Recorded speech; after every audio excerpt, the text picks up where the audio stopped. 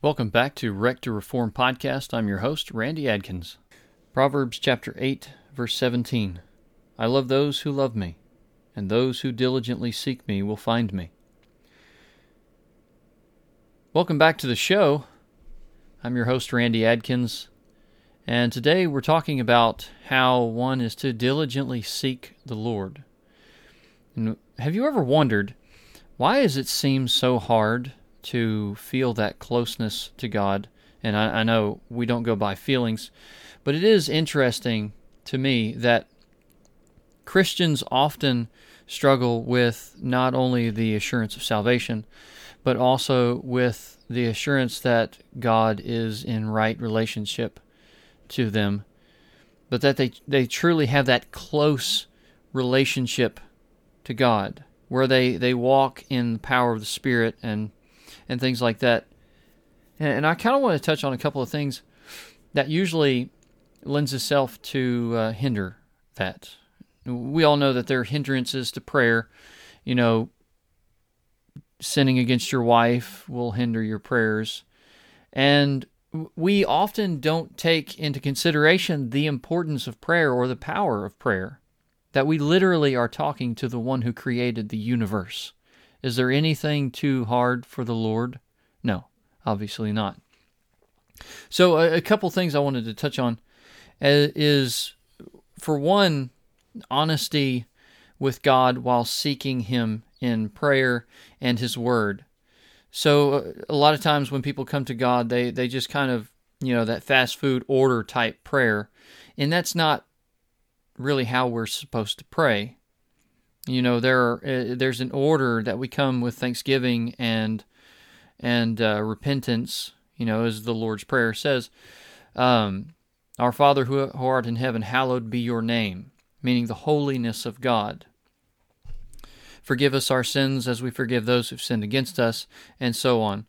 So there is an order in which we are to pray. We're to acknowledge God's holiness, and we pray that His kingdom come, His will be done in heaven as it is in earth as it is in heaven, and so on. But even when we recognize that God is holy and that we pray in a specific way, a lot of times we forget to actually come in repentance. So a lot of times, and you can probably attest to this yourself, where you will be praying, yet you're not being completely honest before God, as though He doesn't know every intimate thought and perception in your mind and your heart anyway. You kind of hide things away, and you put them behind you, and you kind of cover them with your hands, like this is a sin I'm not willing to bring before God. And for a multitude of reasons, I'm sure. That for one, God's holy. And God does not delight in wickedness. His eyes are too pure to behold wickedness. So a lot of times we will go to God, yet we're not really laying ourselves bare before God. And then in the same way, we're not truly diligently seeking Him. Because again, as the verse says in Proverbs chapter 8, verse 17, I love those who love me, and those who diligently seek me will find me. When was the last time you diligently sought the Lord? And, we can all ask this of ourselves. When was the last time I really sought after God in prayer, in His Word? When did I really say, I will know God? When was the last time we said that? If we're honest with ourselves, we don't do that nearly as much as we should.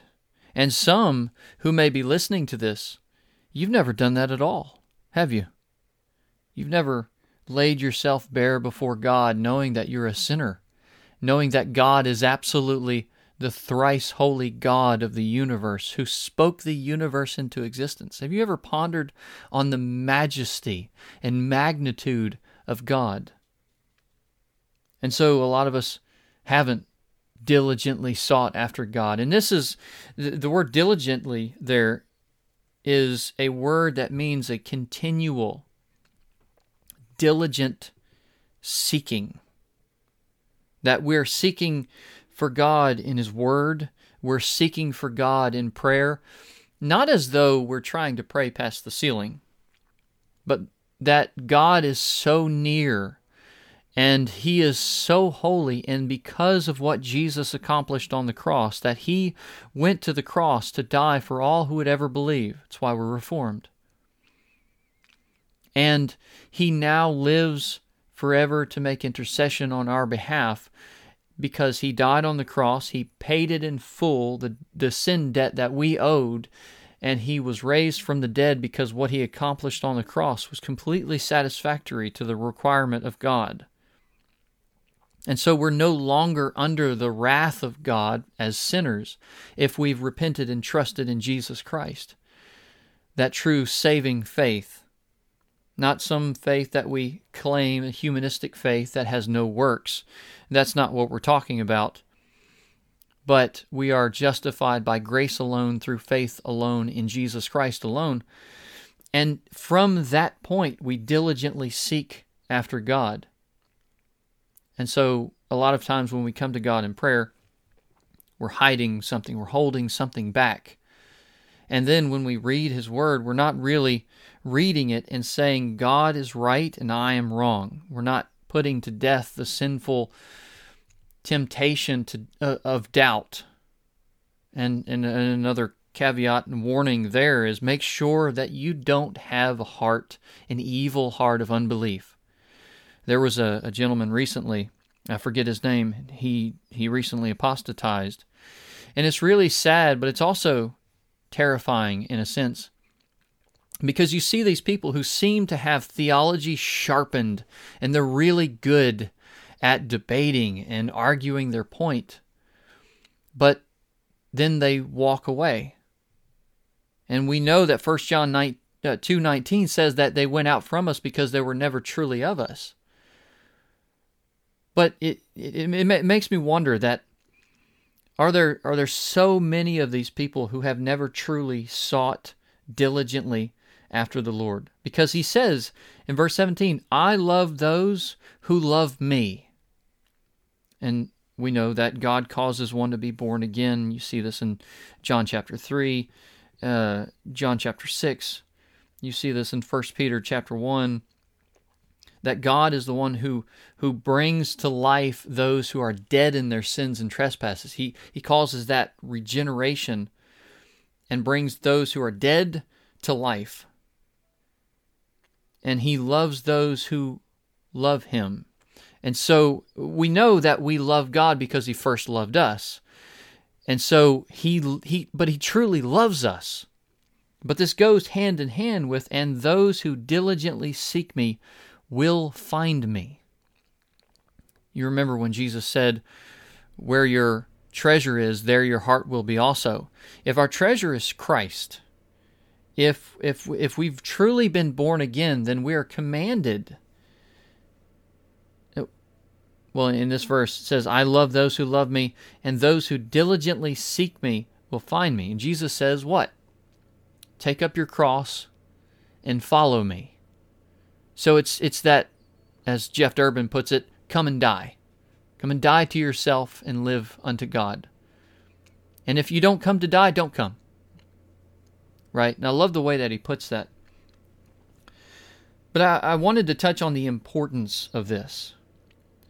When you're going about your daily life and you have those short prayers and you feel as though they have no power, have you really tested yourself to see if you have truly sought after God, or is it just you want what He has to give? Are you worshiping the gift rather than the giver? Or are you seeking after God for who He is? My brother John Myers, he mentioned one time that he was talking to someone, I'm not going to mention his name, he was talking to somebody about if you could go to heaven and have all your friends, all the things that you want and everything without Jesus, would you be happy? We should all ask ourselves the same exact thought, the same exact question.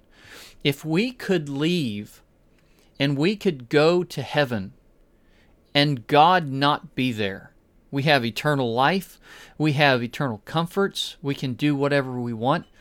If we could go to heaven and be satisfied with eternal life and all the stuff that we want and God not be there, would you be satisfied?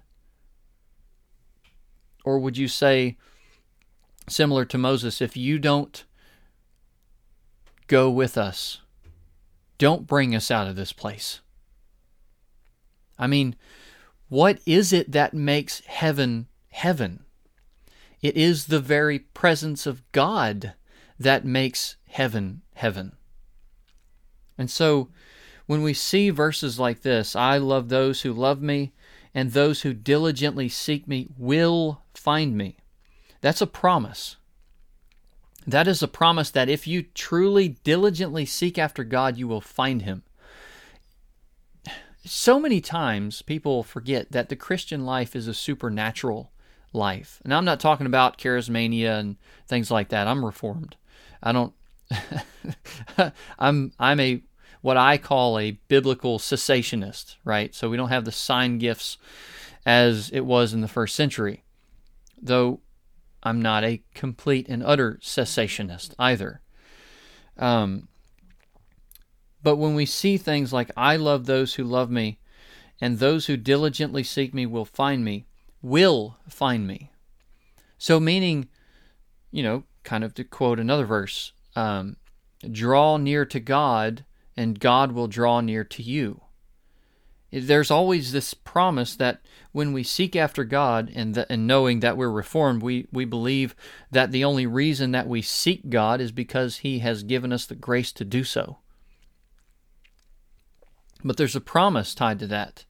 If we seek Him diligently, knowing that He is there, that He is real, that He exists, and the evidence of the universe proves His existence. But it is a supernatural faith that leads us to diligently seek for God and say, I will have nothing less. I will not have heaven without Him. I will not have hell without Him. I'll have nothing unless God is there and I have Him. I mean, that should be the heart's cry of every true born-again Christian. Now, that doesn't mean that we're perfect in this. Obviously, there's sanctification and things like this that goes on and on as we dive into the Word of God and prayer, and we ask God to help us to pray. We ask God to help us to study His Word, to know Him more. I mean, I've prayed prayers like, Lord, fill my heart with love for You. Those are prayers that I've prayed before. So we're not coming at this in some kind of perfect ideology that we can love God perfectly and we can diligently seek for God perfectly. But think about this. How often do you think to yourself, man, I feel so weak as a Christian. I feel so fragile and frail in my faith. And the Bible says that faith comes by hearing, and hearing according to the Word of God. And we have the text like in Romans 12:2 that says, be not conformed to this world, but be ye transformed by the renewing of your minds. And I remembered that from the KJV. That was the first actual Bible translation I was reading. And then as I continued to do the textual criticism and learn the different translations and things, I kind of landed on an NASB.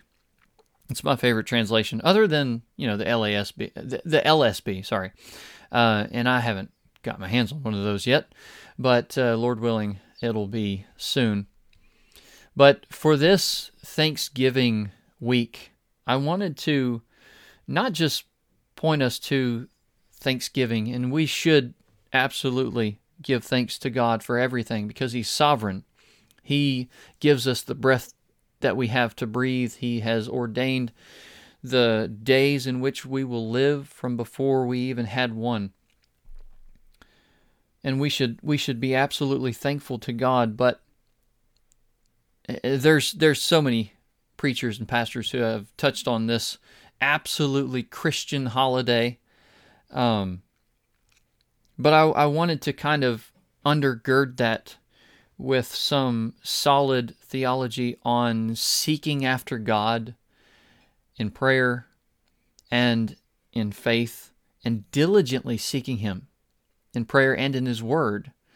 That way we will have the foundation to give thanks no matter what situation may come. Because if you've been paying attention to the culture today and the cancel culture and all the evil going on today, then you'll definitely know that that it's very possible and very likely that we're going to be going through a very dark season, possibly very soon. So seek the Lord diligently and seek Him while He may be found.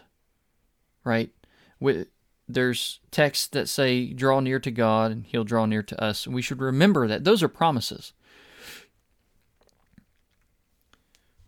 So, with that said, I pray you all have a blessed Thanksgiving, and happy Thanksgiving to each and every one of you, and have a blessed day.